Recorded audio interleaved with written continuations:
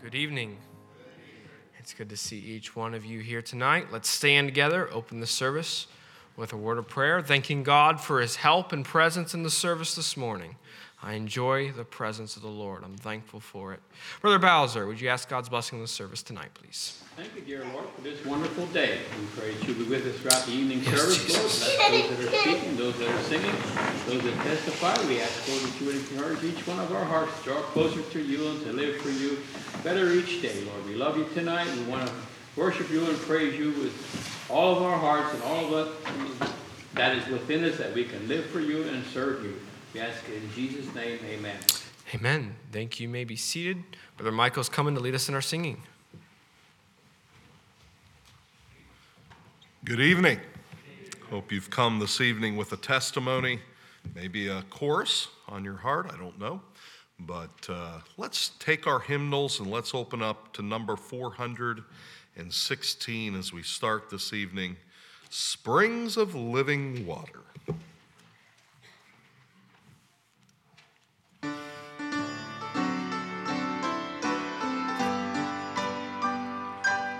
I thirsted in a barren land of sin and shame, and nothing satisfying there I found. Unto the blessed cross of Christ one day I came, where springs of living water did abound. Drinking at the springs of living water, happy now am I, my soul is satisfied. Drinking at the springs of living water, oh, wonderful and bountiful supply. How sweet the living water from the hills of God. It makes me glad and happy all the way. Now glory, grace, and blessing, Lord, the path I trod. I'm shouting hallelujah every day. Drinking at the springs of living water, happy now am I, my soul is satisfied.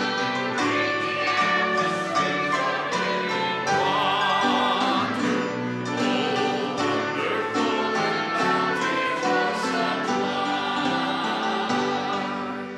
Oh, sinner, won't you come today to Calvary? A fountain there is flowing deep and wide. The Savior now invites you to the waters free, and be satisfied. Oh, drinking at the springs of living water, happy now am I, my soul is satisfied. Drinking at the springs of living water, oh, wonderful and bountiful supply. Amen.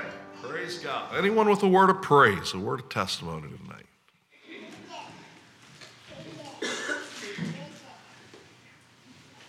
Well, I'm so thankful that when I drink of Jesus and of his spirit and of his life, that it just satisfies. And I Amen. found that time and time again, that I found that way back when he saved me, when he sanctified me, and that I can find that on a day-to-day basis. And I can know him as my Savior, that he satisfies me every day. He satisfies my every longing. I love him. I just want to serve him and go deeper with him and to trust him more, because he truly satisfies my longing soul.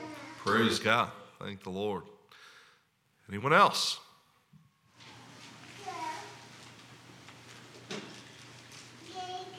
All right, let's take our chorus books and let's turn to number 190. Number 190.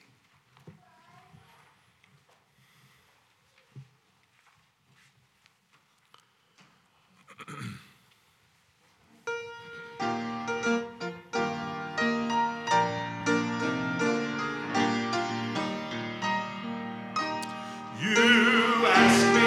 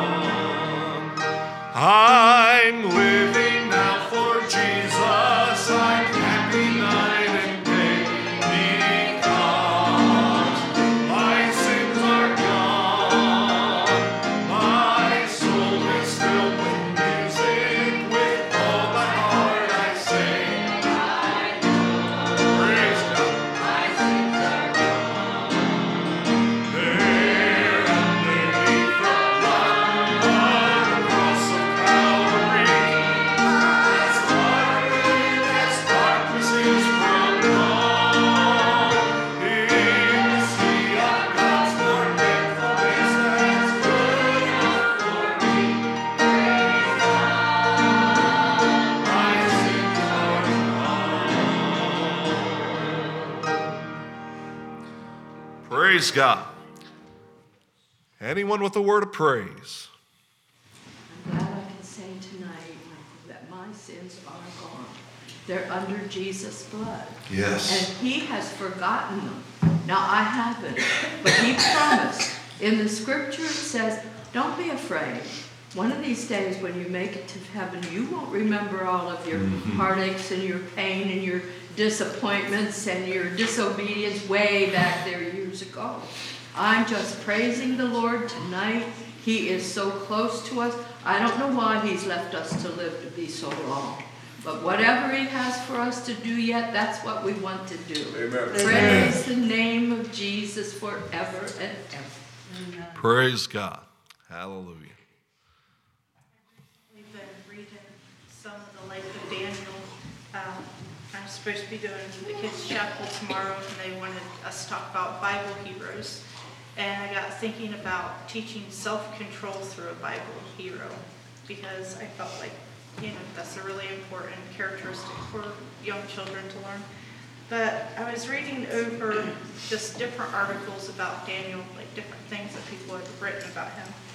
And this one lady was talking about sometimes it's harder for us to stay faithful in times of comfort over struggle, because we're offered so many good things. It kind of squashes our need to know God because we feel like we have so much.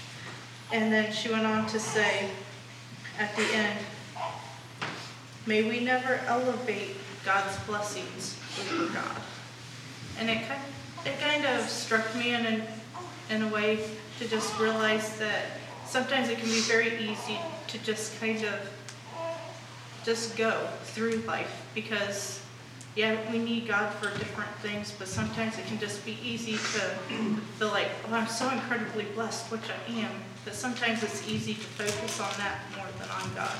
And I just want my eyes to always remain focused on God and just continually seeking him, to continually to grow deeper in my relationship with him.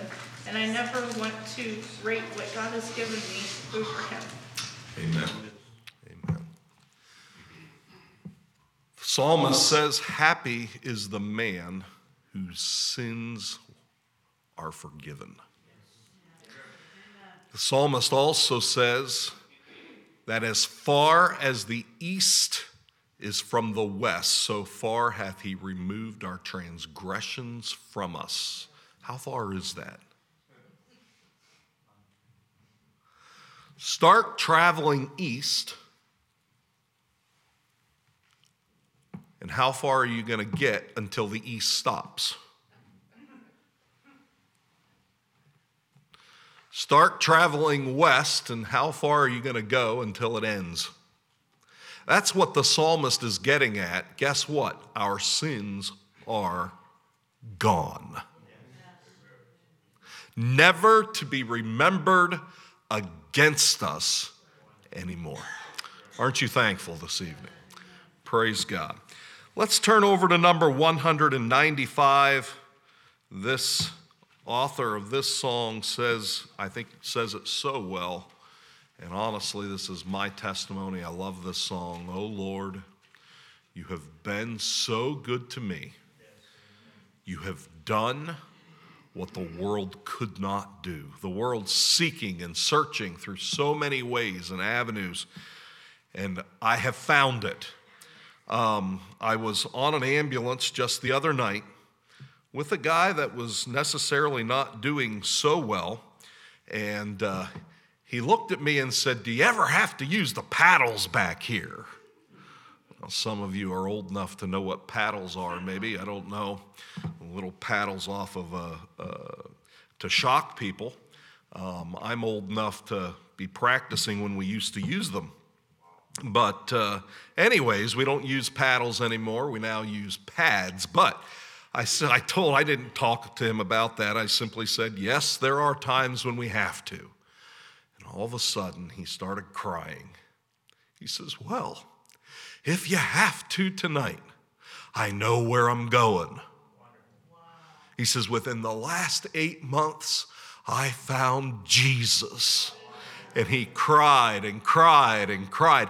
It was actually beautiful because we had a full Christian crew on that night. I happened to be orienting with Joy McIntosh from the school. She was on my truck, and then my driver was another lady who's a precious Christian. And we had a prayer meeting in the back of that ambulance.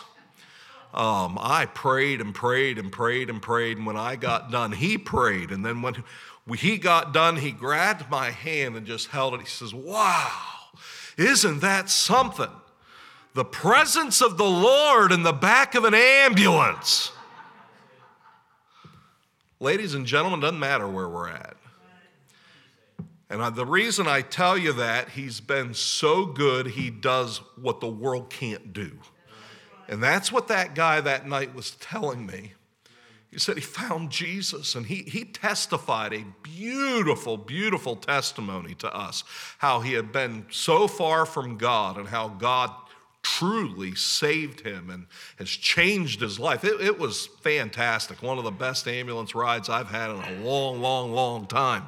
And God is so good, isn't he? And he's been good to you. He's been good to me. He's been so good to all of us. What more could we ask for? I'm so thankful for him tonight. Let's sing this together.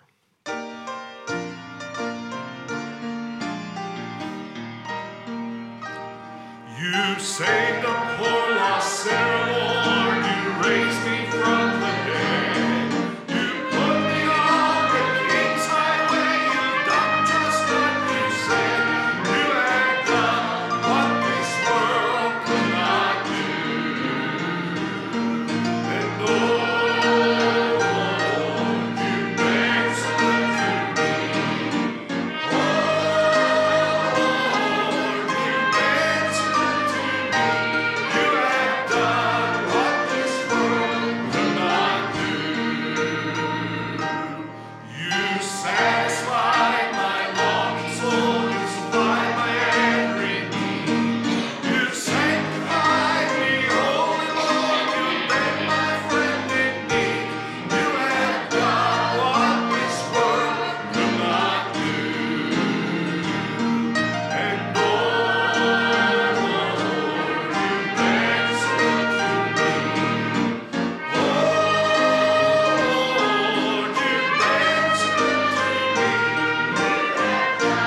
What this world could not do. We're listening for the trumpet sound to hear the angels sing. We're looking for the great white cloud to see our coming King. You have done what this world could not do. And oh, praise God, hallelujah. You've been so good to me.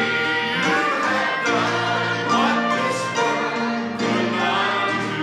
Sing that second verse again. You satisfied my longing soul. You supplied my every need. You sanctified me, Holy Lord. You've been my friend indeed. You have done. Praise God. And oh, you've been so good to me. Oh, you've been so good to me. You have done what this world could not do. Well, hallelujah. I don't know about you, but thinking about that song, one could get just a little bit excited if you think about it too much, so be careful.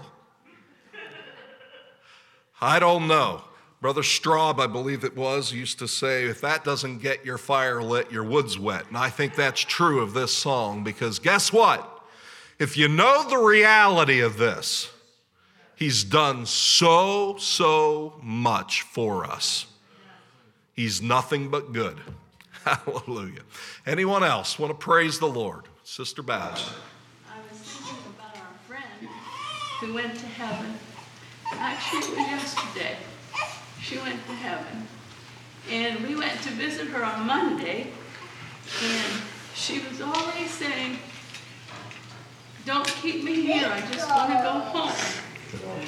And there's no doubt in any of our minds that she went to heaven because she lived her life for Jesus. And we knew that. She fought the fight, and she finished the course.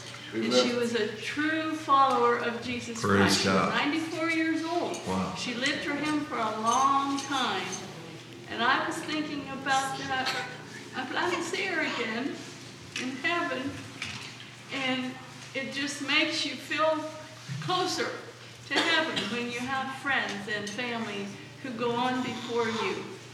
And that's my desire tonight, is to just live my life for Jesus. Amen.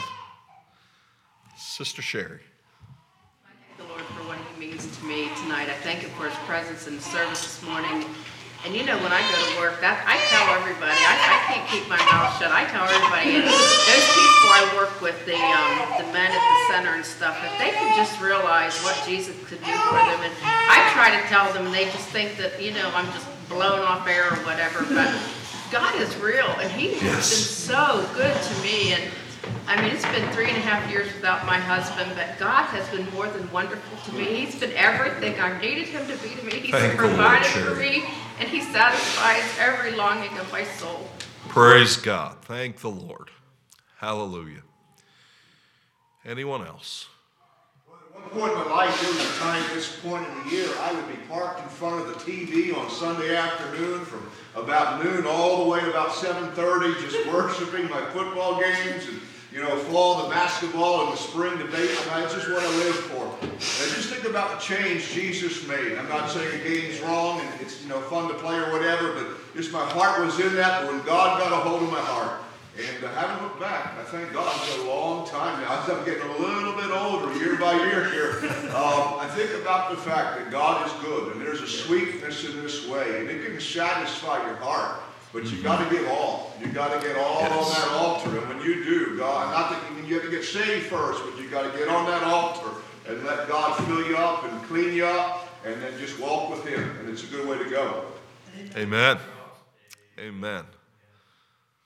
Praise God. Thank you, Brother Wise. That was good. Anyone else? I was thinking of a song today. I've been actually thinking about it for several weeks, and I don't know if we've sung it for a little while, just the chorus, number 74. The world lives for all sorts of things, and the songwriter says, he's the only reason I live. But oh, what a reason. There's nothing in this world that's worth living for because it only leaves you empty and longing for more. But wow, how true that is. But he's the only reason I live. I see this so often, all the things that the world does that leaves them empty. And I don't know, if I wish sometimes that I could teleport some of our young people by video onto some of the scenes that I see, honestly. Because the billboards show you the glitter and show you all the pleasure and this and that. And honestly, the ambulance shows you the backside of that. You know, the cirrhosis of the liver and the guy who's younger than me but dying because he's an alcoholic. I mean, I don't know. You know, it's things like that you look and go, oh, the alcohol is so great. Oh, no, it's not. Leaves you empty, longing for more, but he is the reason for living. I can go on and on and on of the things of this world that do not satisfy. Aren't you glad you have that which satisfies? That which doesn't leave you empty. I don't know, someone was mentioning of the service, Sister Sherry, this morning, the presence, sweet presence of God this morning. That left me satisfied. Amen? Well, I left here this morning feeling like I had been full. Amen. And so I'm glad for him. Let's sing number 74 in closing this evening.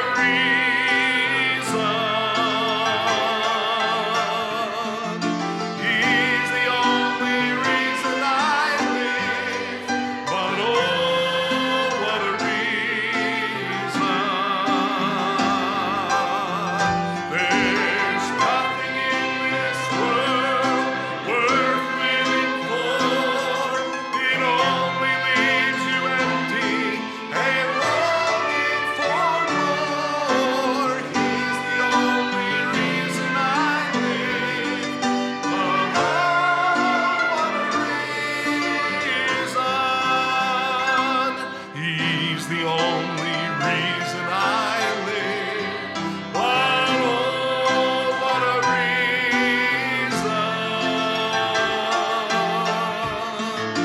He's the only reason I live. But oh, what a reason. There's nothing in this world that's worth living for. And longing for more. He's the only reason I live. But oh, what a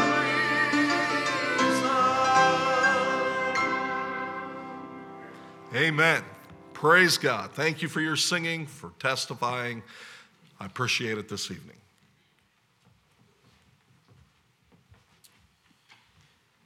Amen. Thank the Lord tonight. I said it this morning. I've said it a couple times recently, but I really mean it. I'm thankful, so thankful for a personal knowledge that my sins are forgiven, that they're under the blood, that all is well with Jesus. I give him praise for that tonight. Brother Spangler says it often, but he's so right. One of the best things you can do for your loved ones and for your friends and for those around you is give a clear testimony that I know all is well between me and God. It's one of the best things you can do for those around you. Praise the Lord this evening. We're going to go to the Lord in prayer tonight. We want to go to a special time of prayer this evening, specifically 3 requests I'd like to mention to you tonight to pray for. We'll have another time of prayer probably later on the service. But Sister Hoffman is asked to be anointed tonight, and so here in a moment, I ask her to come and gather in with her, anoint her and pray over her for her and the cancer in this situation, praying that God would just help and God would touch in her situation. So we're going to pray for her tonight. And then also, I'd ask as well that you would remember Rebecca Dutry in your prayers tonight. She's not doing well at all. She's had an infection here for a little while, and different trips to the doctors, different antibiotics, and it just doesn't seem to be working. So we're just going to pray for her tonight. God would touch Rebecca. God would help her tonight. Then also, did you ask to remember Susan Nyman? Been praying for her. She was looking better, but they got news today and made the decision that that she's going to go home on hospice care. She had the pneumonia. She still has the pneumonia. The doctors have not been able to get rid of the pneumonia for her. And then the cancer, pneumonia in one lung, cancer in the other lung. And so she is going to go home tomorrow on hospice care. And so be praying for the family, be praying for her in that situation. So I'd ask, we're going to have a special time of prayer tonight. Ask that you gather in with Sister Hoffman, some of the ladies, if we gather in with her, she's coming at this time. And then also, let's remember these other requests. Let's take them to Jesus tonight.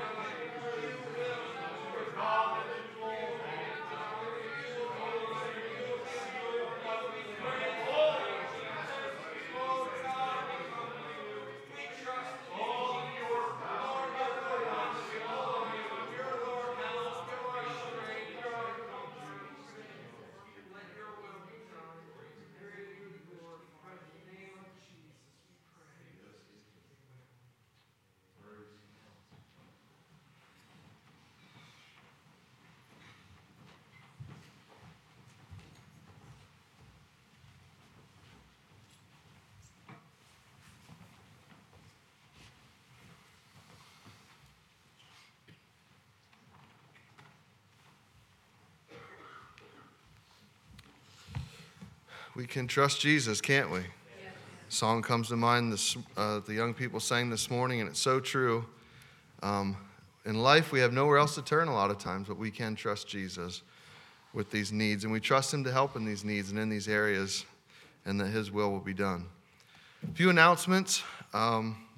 This week, Youth Convention has started. We already mentioned that this morning. Remember Youth Convention in prayer and the needs there, the needs of the young people. And a lot of people travel in for this, and it's a very focused and concentrated time on spiritual things, and we want God to move.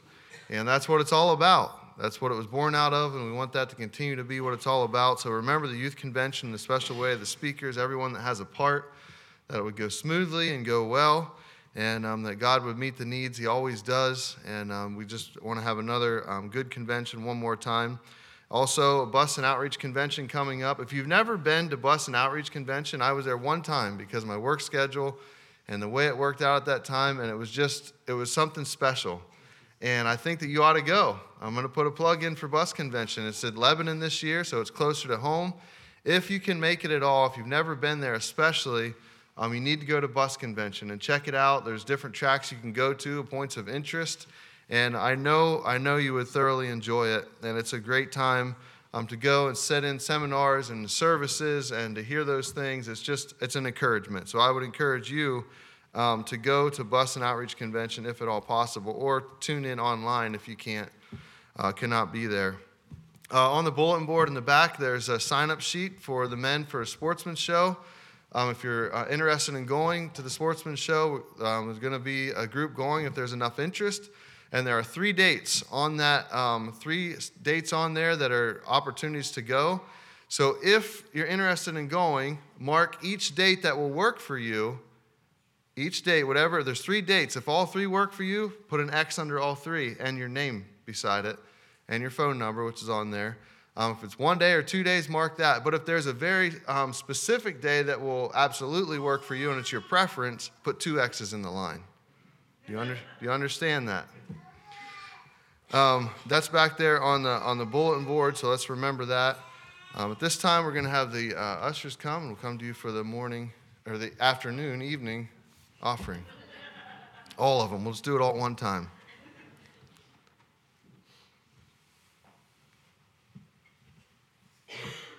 Brother Kohler, will you pray for the offering, please? Thank you, Lord, for your sweet presence tonight, Lord. We so enjoy your presence. We ask your blessing upon the service, on this gift, Lord. Use it for your glory. In Jesus' name I pray. Amen.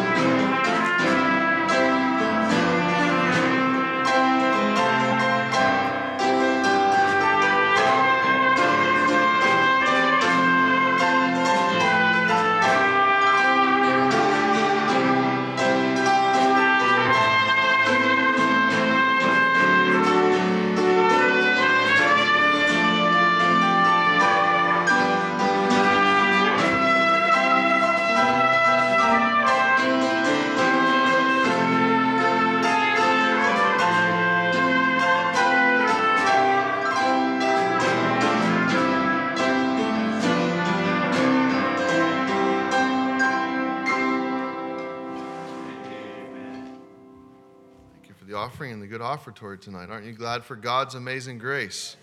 And it's all because of God's amazing grace.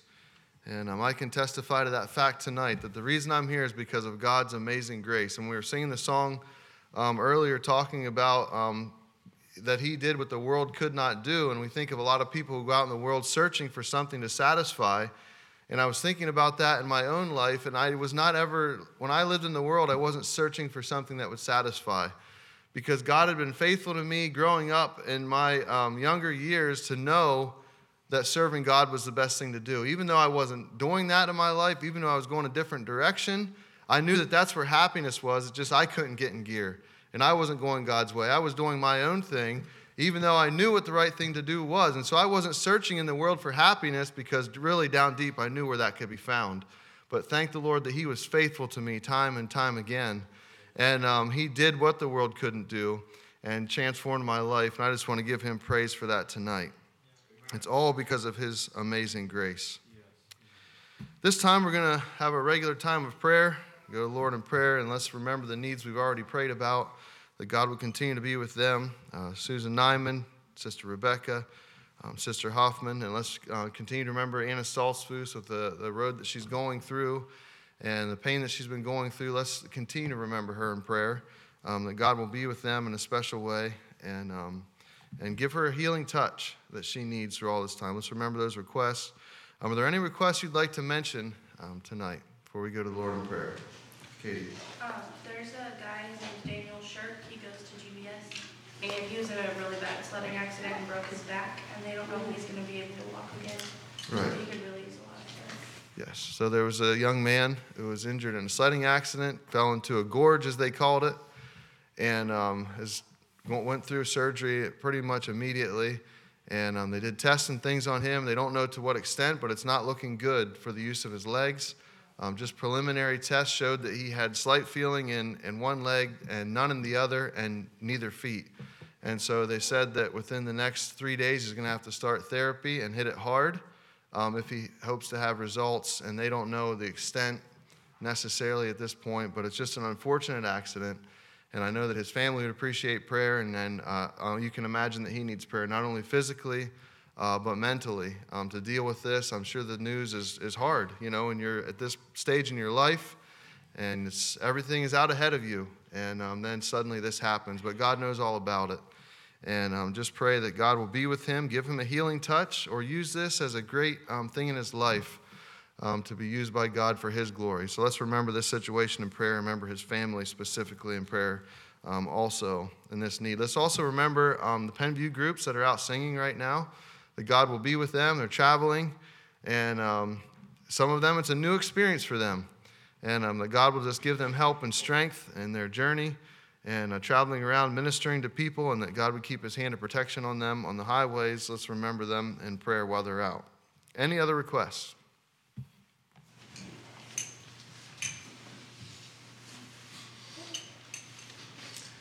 Unspoken requests by upraised hand.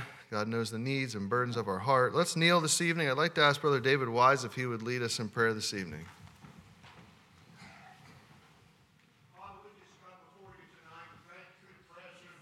Thank you, Lord, the atmosphere, Lord, that helps us, enables us to worship you. And Father, we just thank you that you're prayer answering God tonight. Thank you, Lord, that your word says, call unto me, and I will answer thee and show thee great and mighty things. And, oh God, we just ask tonight that you would touch this church, that you would bless and undertake, Lord, every aspect, Father, Brother Spangler and all the ministry team, Lord, that you would help them, Lord, and everybody that comes here and calls us a church home. Lord, would you work in a mighty way.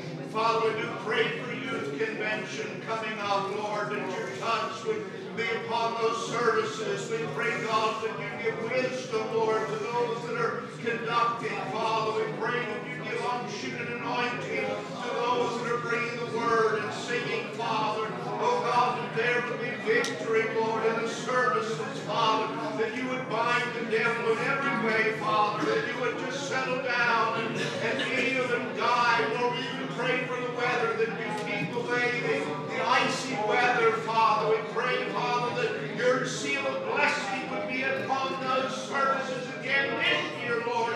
Bless as you have in times past. Father, our hearts go out to this young boy, Lord, Daniel Shirk. Lord, we just saw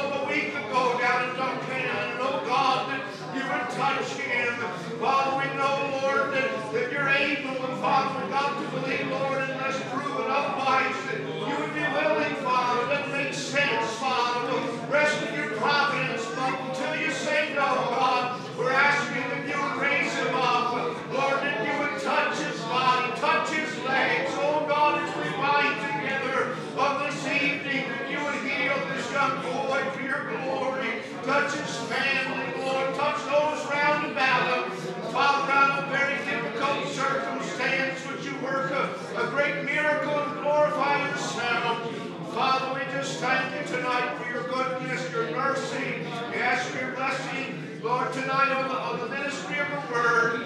Father, we love you tonight, want to do your will. Help us to be all that we can be for the glory of God. We ask in Jesus' name.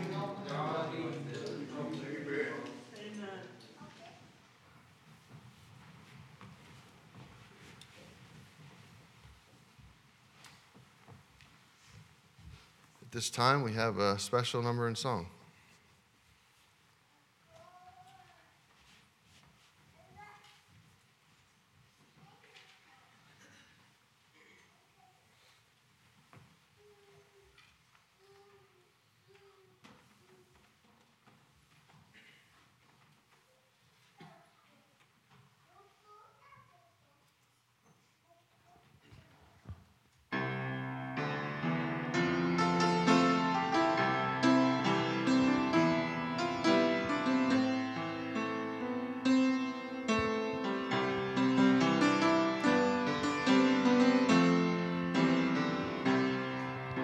It's out of your hands, you've done all you can do. You've given God the problem, it's no longer up to you. You've prayed the prayer of faith, you're standing on God's truth. While you're waiting on the answer, He has a question for you. Is anything too hard for God? Who's got a problem beyond His power to solve? Are there situations He's not the master of? Is anything too hard for God?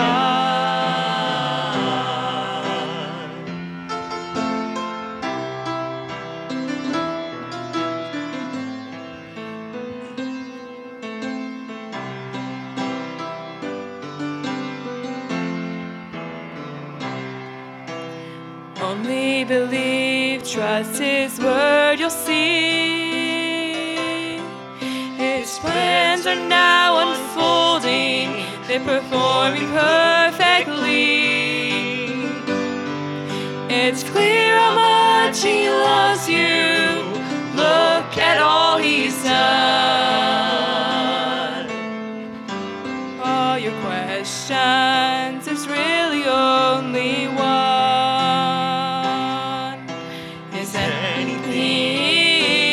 Hard for God? Who's got a problem beyond His power to solve? Are there situations He's not the master of? Is anything too hard for God? Are there situations He's not the master of? Is anything too hard for God?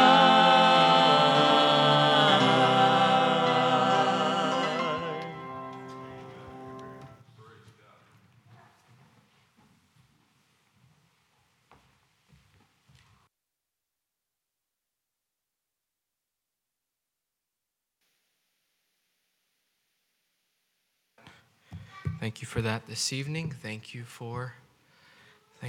Appreciate the words of that song. I forgot my microphone tonight, so I'm either on this pulpit or however, so I just realized that. Brother Eric put a plug in then for bus convention. I would encourage you to go if you have the opportunity. If you can get down there, you will not regret it. Guaranteed, or your money back. It is tremendous. Pastor Denver went and scheduled a revival over bus convention.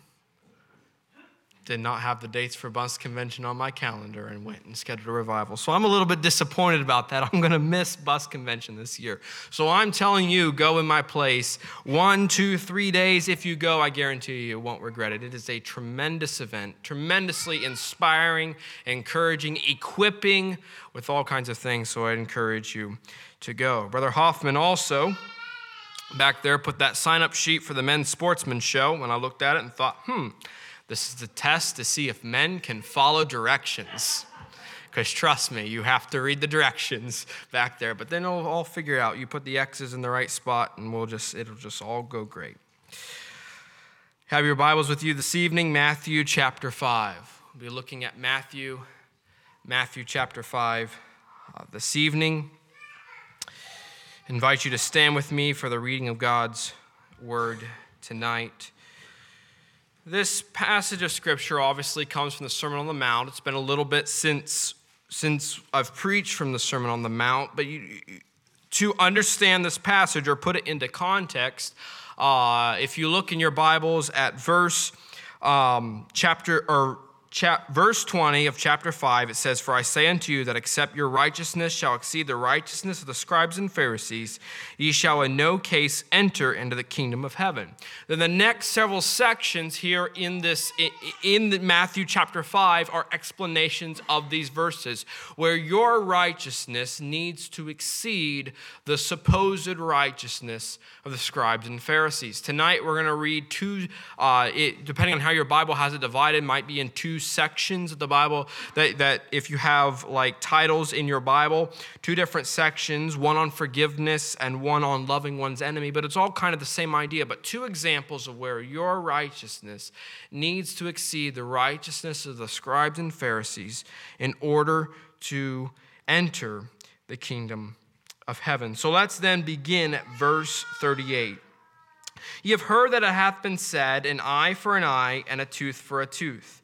But I say unto you that ye resist not evil. But whosoever shall smite thee on thy right cheek, turn to him the other also. And if any man will sue thee at the law, and take away thy coat, let him have thy cloak also.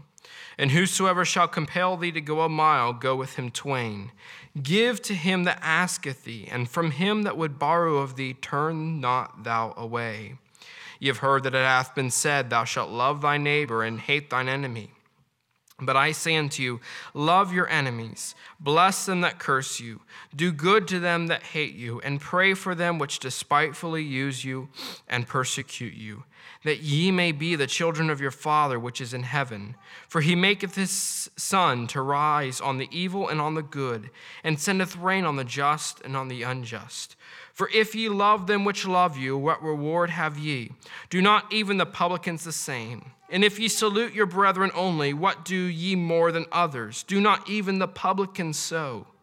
Be ye therefore perfect, even as your Father, which is in heaven, is perfect." Thank you. You may be seated. This passage of Scripture, the Sermon on the Mount, is probably one of the most well-known of Jesus' teachings and Jesus' sermons. But this passage, or part of this passage we read tonight, is very well known and very common and very discussed. There's a lot of discussion over it. Particularly, there's one phrase that stands out in this series, or in this passage that I read tonight. And the reason it stands out is because there's a lot of discussion and a lot of controversy over this phrase. And it is simply this: resist not evil. There's a lot of opinions, there's a lot of interpretations, there's a lot of conclusions that have been drawn from this passage and those in the verses around it, that phrase and the verses surrounding it. This phrase or this passage has been applied to mean that the Christian should oppose capital punishment. This phrase has been said to mean that society should do away with a police force, should do away with judges, and should get rid of the whole law and order system because you shouldn't resist evil. This passage or this phrase has been said to mean that Christians should take a pacifist position and never take part in war. This passage has been mean to say that when someone would assault your wife or daughter, you should stand back and do nothing about it. I give those interpretations to you. And if you're like me, you have thoughts already running through your mind because you either strongly agree or strongly disagree with those interpretations that have been given. My concern is that when we look at this passage of Scripture, we spend so much time on the controversy and the discussion that we miss what Jesus truly was teaching.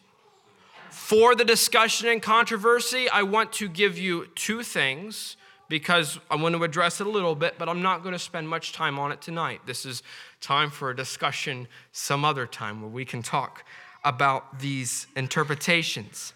But I want to give you two things. One, I don't think, from my study, I don't believe that Jesus was focusing on any of the aforementioned issues, capital punishment, law and order, pacifism, or assaulting one's family. I don't believe those were the intention of this passage or what Jesus was talking about when he gave this teaching.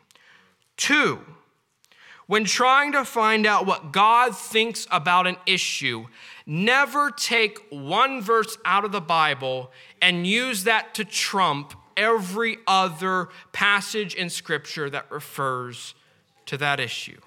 You must take them all. Regardless of your conclusion on what resist not evil and all these things have to mean, I believe that those two things should be applied. Now, with that out of the way, I'm going to ask Brother Michael to pray over this message. And Brother Michael, would you pray for my voice too? Because I've been struggling with that today, and I'm hoping to make it through this sermon.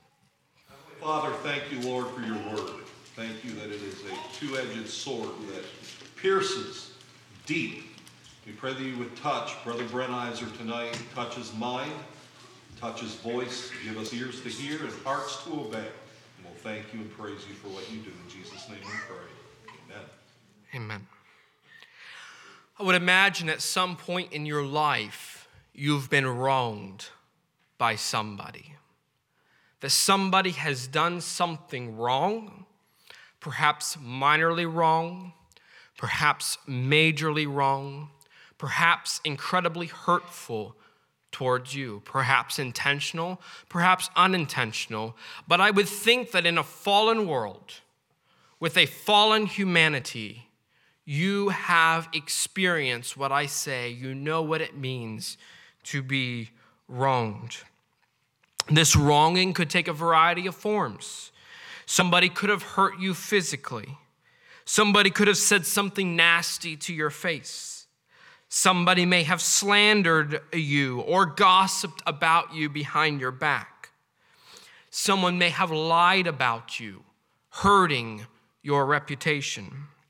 Someone may have stolen your possessions. Someone may have stolen credit for something that you did, or stole your job in the workplace, something that you thought was yours. Perhaps they treated you with disdain and acted as if you were beneath them. There's a variety of forms that sin takes. But when sin happens, it hurts people. And oftentimes, friends, we've been hurt by people. To experience something like this is very difficult. You may feel violated and betrayed. You may feel like an injustice has been done. You may feel like you deserve better and should be treated differently. And these are very real situations, and very real human emotions are a result of these situations when they happen.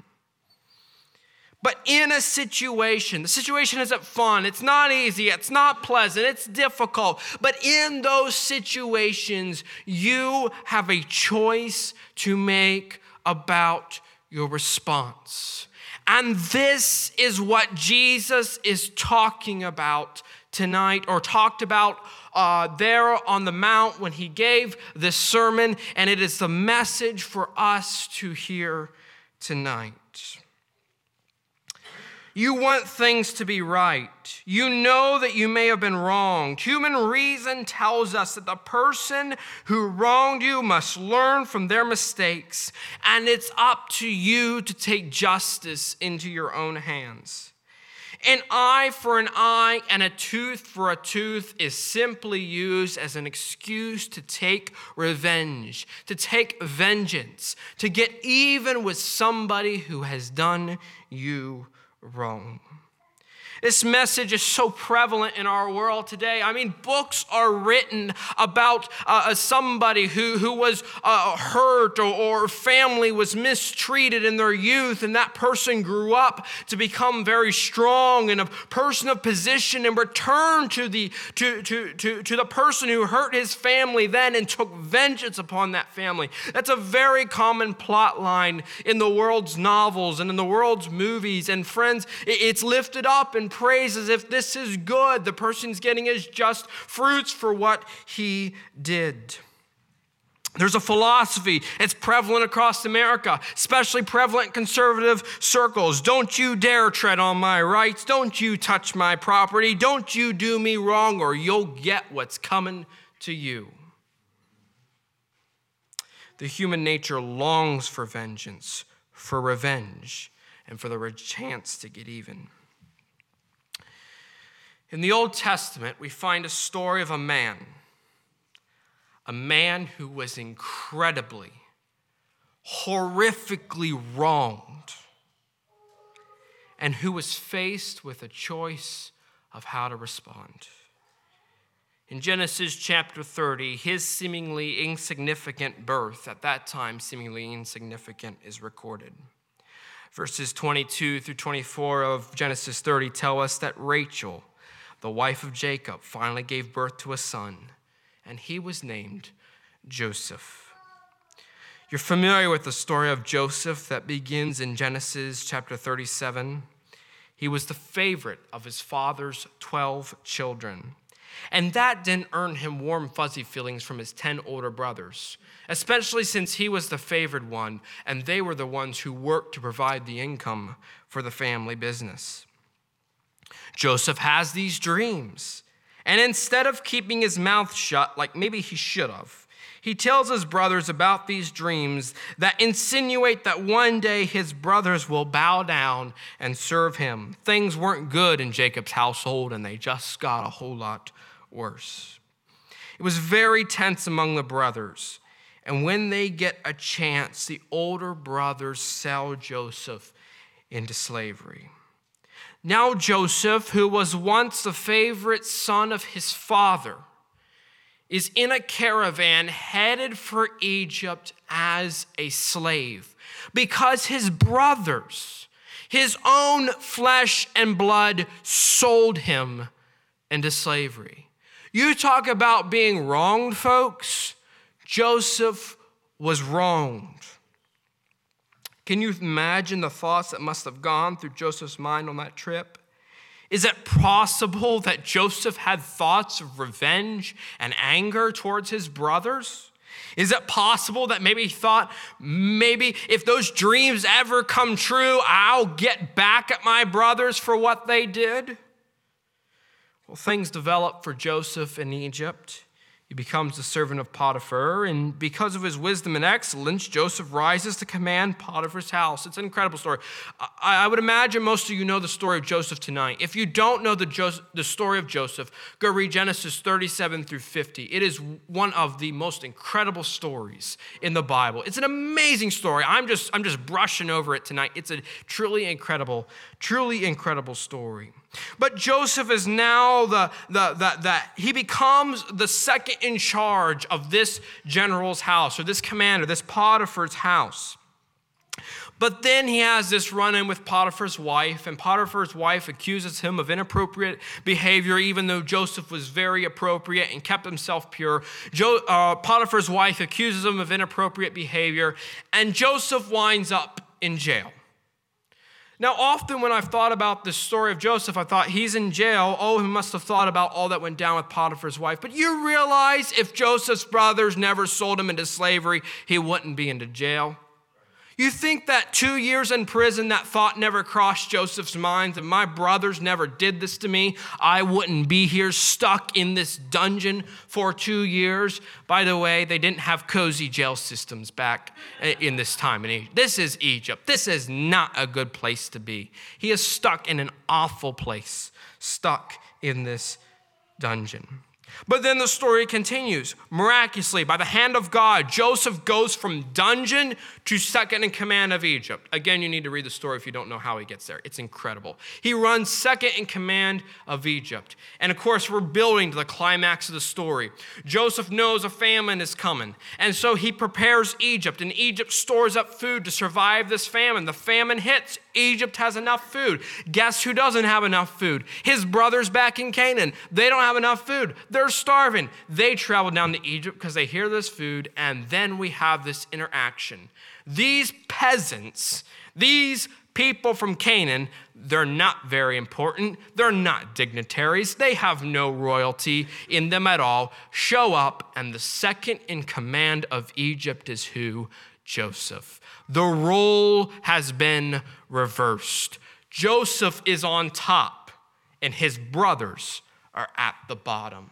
My friend, if there's ever been an opportunity, if there's ever been a time to get right, to give these brothers what they deserve, it is now. And what does Joseph do? He forgives his brothers. He blesses his brothers. He provides food for his brothers. He calls his brothers to Egypt and sets them up, and they became very prosperous in the land. Wow. That is what Jesus is talking about in Matthew chapter 5. It on display, this forgiveness, this change, this not taking revenge, this loving your enemies. If there's ever anybody who deserved to be the enemy of Joseph, it was his brothers. And Joseph loved his brothers and went beyond and provided and blessed them. It's an incredible, incredible story. And it's what Jesus is saying in Matthew chapter 5. Jesus says that you have heard that it's said, an eye for an eye and a tooth for a tooth. It's important to note that this principle is given multiple times in the Old Testament, and this principle is repeated in the Old Testament. Why did God put eye for an eye and tooth for a tooth in the Old Testament? 2 reasons. 1, so appropriate punishments are given to people who commit crimes. You're not let off the hook for egregious crime. 2, punishment should not exceed the crime that was committed. A light crime doesn't deserve a super harsh punishment. So God put this principle in the Old Testament, repeated at least 3 times regarding the law, regarding the civil law of the land, the law and order that he set up, an eye for an eye, a tooth for a tooth. This is how the law of the land should work, so that these punishments are correctly given. Fast forward 1,000 years, way down the road, we find Christ's day. And we find this law reappearing in the teaching of the Pharisees. And you know what they said? An eye for an eye, tooth for a tooth. Brother, one person hits you, you smack them back. One person does this to you, you get them back. That's okay, because the Old Testament says eye for an eye, tooth for a tooth. But Jesus says this is not the way of the kingdom of heaven. And he is about to astonish the people listening to him.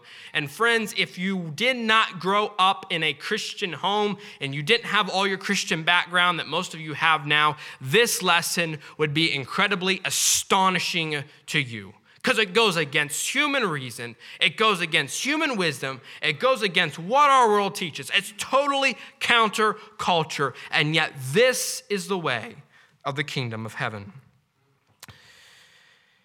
Christ then teaches us. He gives us examples about what he's talking about. These are the things that are listed here in Matthew chapter 5. The first example, we are told to imagine ourselves in a situation where someone comes up to you and slaps you across the cheek. All right, what does a slap across the cheek mean in today's society? It's an insult. It's a personal attack. It's not a I'm trying to take your life. It's not something like that. It's a horrible insult of slapping someone across the cheek. Even worse in Middle Eastern back in that period is what this meant. It's a terrible insult. And Jesus says, someone comes up to you and insults you like that, physically insults you like that. What is your response to be? Turn the other cheek. Again, you all have read this before, or most of you read this before, so you know what I'm saying. But if you put yourself in the shoes of someone who hasn't heard this before, and even folks for us today, this is astonishing. This is powerful stuff. This is different stuff that Jesus is teaching here. Turn the other cheek. Dearly beloved, avenge not yourselves, but rather give place for wrath, for it is written, vengeance is mine, I will repay, saith the Lord. It's his job. Your job, turn the other cheek. Anyone ever feel like that's hard? That's difficult to do. I'm raising my hand just because I'm being honest with you. That's hard. That goes against me, but that's Christ, and that's what he teaches. Turn the other cheek. Let's go on. The second example. A person is suing you for your shirt. Okay, let's go back to Jewish culture and try to understand what's going on here. A person was not allowed to take your cloak and outer garment. It was illegal to sue someone and take their outermost cloak. This ain't quite an outermost cloak, but this doesn't suffice for what they do. The outermost cloak was your protection against the environment. If you were homeless and had to sleep outside, it would be cold. You needed your outermost cloak to protect you against the cold. And so the Jewish culture had set up the system where that outer cloak is your right. It's your right. You get to keep that. Nobody is allowed to take that right from you. And Jesus says, when someone's suing you for your shirt, give him your right. Wow. Astonishing, folks. Counterculture, counter ideology, counter what our world thinks. Yes. Jesus said, turn the other cheek. Jesus said, give your rights to that person in that situation. Wow. That's something worth meditating on. That's something worth thinking about, friends. Third example, the extra mile. Go the extra mile, he says. What does that mean? Well, back in this time period, the Romans were the rulers of the land, okay? They had control of the Jews. When a Roman soldier at any time was allowed to commandeer any one of their subjects, any Jewish man just walking down the street, hey you, Eric, carry my pack for a mile. And under the law, Eric had to carry that pack for a mile. Under the law, only 1 mile was he obligated to go. But any Jewish person, any Roman soldier could come up to any person, working or not, doesn't matter. Hey, carry my stuff for a mile. And you had to do it. Jewish culture. The Romans are hated people. They are the oppressors. They are the people oppressing God's people. And Jesus said when the oppressor comes and demands something that is just absolutely ridiculous and you hate to do and you don't want to do, because trust me, if you're a Jew, you do not want to carry that Roman's pack. He's the ruler over you. He's taken over your society. He's your conqueror. He's your oppressor. You want to throw these guys off, and you have to bear the indignity, the humility of carrying that pack for a mile. And Jesus said, go the extra mile. Wow. Wow. You see how this lesson, Jesus saying, love your enemies, is sinking in? He's just giving examples of what it means to be a part of the kingdom of heaven. But friends, it is so different from what we're taught in the world. It's so different from how our culture operates. It's so different from how human reason thinks and our natural inclinations are. But Christ said, this is the way that you are to live. This is the kingdom of God. When my people turn the other cheek, when my people give up their rights in these certain situations, when my people, they go the extra mile to love their enemies. For the purpose of loving their enemies, they do these things. The fourth example, it's not so much an example as verse 42, give to him that asketh thee, and for him that would borrow of thee, turn thou not away. Don't get so caught up in your own financial stability that you don't help others who are truly in need. Jesus goes on, love your enemies. Bless those who curse you. Do good to them that hate you. Pray for them which despitefully use you and persecute you. This is a radical teaching in our day. I'm afraid, folks, this shouldn't be said, but it's a radical teaching for the church. The church needs to hear this message. This is what the kingdom of heaven is about. This is what God calls us to do. Love your enemies. This doesn't mean warm, fuzzy feelings. This means hardship. This means dying to yourself to love your enemies. This is what Christ calls his people to do. For you see, to give up the human urge for revenge, you must be dead to you. To give up your rights when someone is trying to abuse them, to give up your rights to love your enemy. Friends, you have to be dead to you. To go above and beyond and bless the day of an oppressor, you must be dead to you. To be more concerned about the financial needs of others than the needs than your own needs, friends, we have to be dead to ourselves. This then is the underlying message, the prerequisite for following Christ's leadership on dealing with enemies. The Christian is dead to himself. It sets you apart from the world.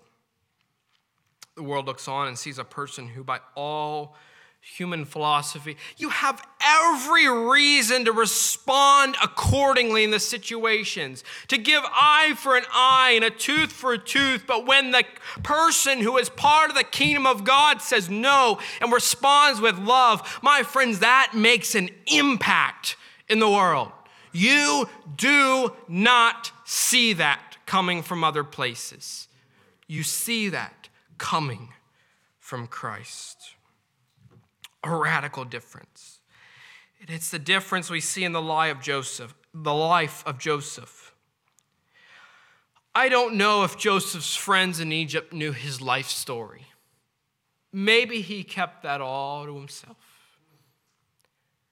But if perhaps chance he shared it with a couple of his friends in Egypt, and they saw what was going on. Wow.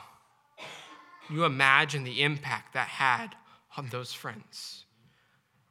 Roles reversed. The slave is the second. Egypt, by the way, friends, Egypt at this time is like one of the world domineering powers. He's second in command of one of the most powerful forces in the world. This man has power. These guys are peasants with nothing. And yet Joseph loves. Joseph forgives.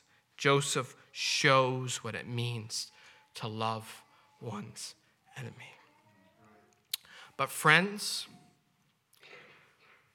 that story is this much in comparison to the greatest story ever told. Friend, you and I were the enemy of God. We didn't sit on the sidelines in the cosmic battle between good and evil. We were on the wrong side. We didn't live life with some sort of innocent, not that bad plate until Jesus saved you. Friends, we were the enemy of God. But God commendeth his love toward us in that while we were yet sinners, Christ died for us. Much more then, being now justified by his blood, we shall be saved from wrath through him. For if when we were enemies, we were reconciled to God by the death of his Son, much more being reconciled, we shall also be saved by his life. Friends, you must realize tonight we were aligned against God, his enemies. The ones who mocked his life, we were aligned with the ones who mocked his life and rejoiced in his death. We were the ones aligned with the ones who spat upon him and bruised him. We were on the side of those who killed our Savior, the enemies of God. And yet, while we were yet sinners, while we were yet his enemies, Christ died for us. Christ died for you. Christ died for me, his enemy. He died for me. It's the greatest, most powerful, most amazing story ever told. You an example of loving your enemies. Look to the cross. Look to the cross. There was nothing worthwhile in me, despicable, worthy of hell, deserving of death, the enemy of God, and he died for me. And he died for you. He willingly went to the cross to bear the punishment for what we did. Oh, friends, that needs to stir your heart. That needs to kindle your spirit. You need to get a hold of that. The enemy of God, and he died for me. Do you not then see that his death on that cross was the greatest act of love, the greatest forgiveness, the greatest reconciliation ever known to mankind? And it makes his teaching on the mountain come alive. It makes these words real. It makes these words burn deep in our heart. Friends, he didn't just teach it. He lived it. He did it for us. He loved his enemies. He loved us and went to the cross for us. So yes, I'll take the insults because Christ died for me. Yes, you can take my right because Christ died for me. Yes, I'll go the extra mile because Christ died for me. Yes, I'll give to those in need because Christ died for me. Yes, I'll bless those who curse me because Christ died for me. Yes, I'll do good to those who hate me because Christ died for me. Yes, I'll pray for those who persecute me because Christ died for me. Christ said, love your enemies. He said, do good to them and go the extra mile. How much more of a mile can you go than to go to the cross and to bear the punishment that I deserved? But Jesus went to the cross for his enemy. Scarcely would a person die for someone who was good, but Christ died for his enemies. And in his death, in his example, and in the power of his resurrection, friends, there's power to live out this teaching in our lives. Because of the cross, you can love your enemies. Because of Christ's love, because of Christ's power, because of what he did, you can love your enemies. It's all because of what Jesus has done. And friends, it's not too great a command. It seems hard. And friends, it'll be hard probably when someone hurts you. But compared to the cross, look how little that hurt is. Compared to what Jesus did, it is small because Christ paid the ultimate sacrifice. And because he did, we now have the privilege. We now, through his grace, friends, it's his love. We have to have his love. It's not your power, it's his power. But there is power to love your enemies. Tonight, friends, you may be facing a situation like Joseph in your life. You may have been wronged. I don't know. Something may be rough in your life. Because you've been hurt by something, because you've been wounded by something, because something has happened. Whatever that person has done, whether they intended or not, it hurts you. And it would seem like they were an enemy to you. My word to you tonight, friend, is look to the cross. Look to the cross. For on that cross, we find the example to love your enemies, and we find the power to love your enemies. Shall we stand? I'm not going to tarry long tonight, but I'm just going to invite you here for just a moment. If God's speaking to your heart about this message, you know our altars are always open. This isn't a high-pressure thing, a long, drawn-out session. But if God is speaking, listen to him. And go to that cross. Find the example. Find the power to love your enemies. Friend, you will be a different person. It'll be hard. I'm not saying it won't be hard in those situations, but you'll find strength. You'll find power to love those who have hurt you. Heads bowed, eyes closed tonight. Tearing just a couple of moments. Is there anyone who wants to pray this evening? Just slip out, come quickly. Not going to wait long. But anyone needs to pray tonight. Oh, Jesus. Thank you for the cross, Lord. Thank you for loving your enemies, Lord. Thank you for loving me, Lord. Thank you for loving us, Lord. It's all because of you, Jesus. It's all because of what you've done. Thank you for this reminder of the cross and what it means, Lord. May we never forget what you did. Jesus, help us. Lord, through your strength and power, there is the ability to love our enemies. There is the provision for it. It's all there in the cross and all in what you've done. Lord, tonight I pray you would help us, Lord. There may be some tonight that are going through a situation right now, Lord, where it's hard because someone's done something wrong and just the situation. Help them love their enemy, Lord. God, help us. Father, if we live long, if you tarry, this world's full of sin, full of sinners, Lord. Probably something's going to happen that it would seem like it's an enemy really doing something wrong. Jesus, in those moments, give us your grace to respond with your type of love as you have taught and as you have shown.